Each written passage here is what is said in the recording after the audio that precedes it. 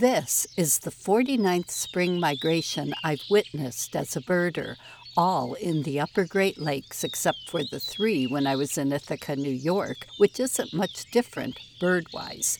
You'd think it would get boring seeing the same birds doing the same thing over and over year after year. After all, bird migration is one of the most predictable occurrences on Earth. But that predictability is also warmly reassuring. We may know within days or at least a week or two when most species will arrive, yet every spring manages to be entirely different too. I was traveling for 4 days last week and missed some exceptional birding in Duluth, including snowy and great egrets, pelicans, snow geese, and an early solitary sandpiper. Farthest out of range were a Say's phoebe at Stony Point north of Duluth and an eared grebe here at Brighton Beach. Early migrants must be flexible to survive, sometimes even turning tail and heading south again in what is called reverse migration when conditions grow too tough. With so much snow this March and April, several birders have witnessed this along the Lake Superior shoreline. On April 18th, longtime Minnesota Bird Authority Janet Green, with her husband and daughter from their apartment on the shore, counted at least 10,000 birds per hour for a total of between 50,000 and 100,000. She wrote, species were mostly blackbirds, rusty blackbirds and grackles dominating, finches, sparrows, robins, flickers, yellow-rumped warblers, and other passerines. I have been living and birding the North Shore since the 1960s and seen lots of reverse migration in the spring, but never before at this magnitude, end quote. I first saw a flicker in my yard on April 11th. Flickers specialize on eating ants, which are not crawling around much yet, so the birds are sticking to a few tried-and-true spots in the yard where they can insert their beaks into an ant colony, extend their long, sticky tongues down a narrow tunnel, and pull out sustenance.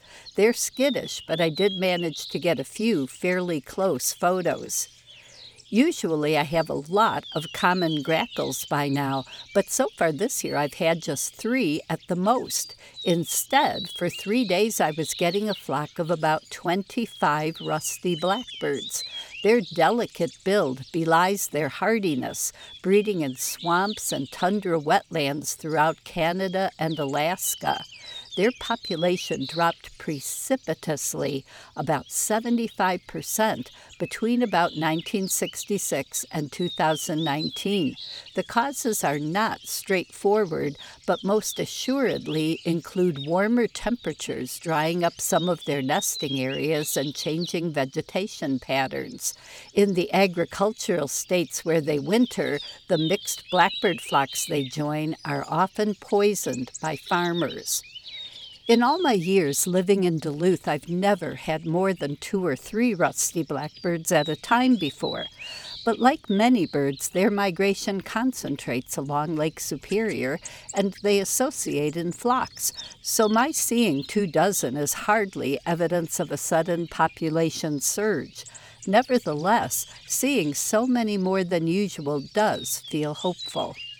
With the pandemic, I've spent the past 3 springs rooted to home, and needing to do something new, I started making bird sound recordings in my backyard.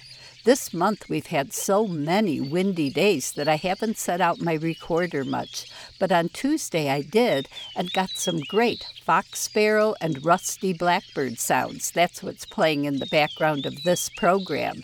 2 flickers were hanging around right near my recorder, but they were too busy searching for food to call at all.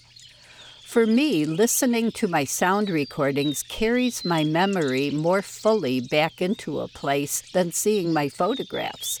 The recording I did on the 18th will remain a treasure that I can listen to whenever I'm hungry for a yard full of exciting migrants. I'm Laura Erickson, speaking for the birds.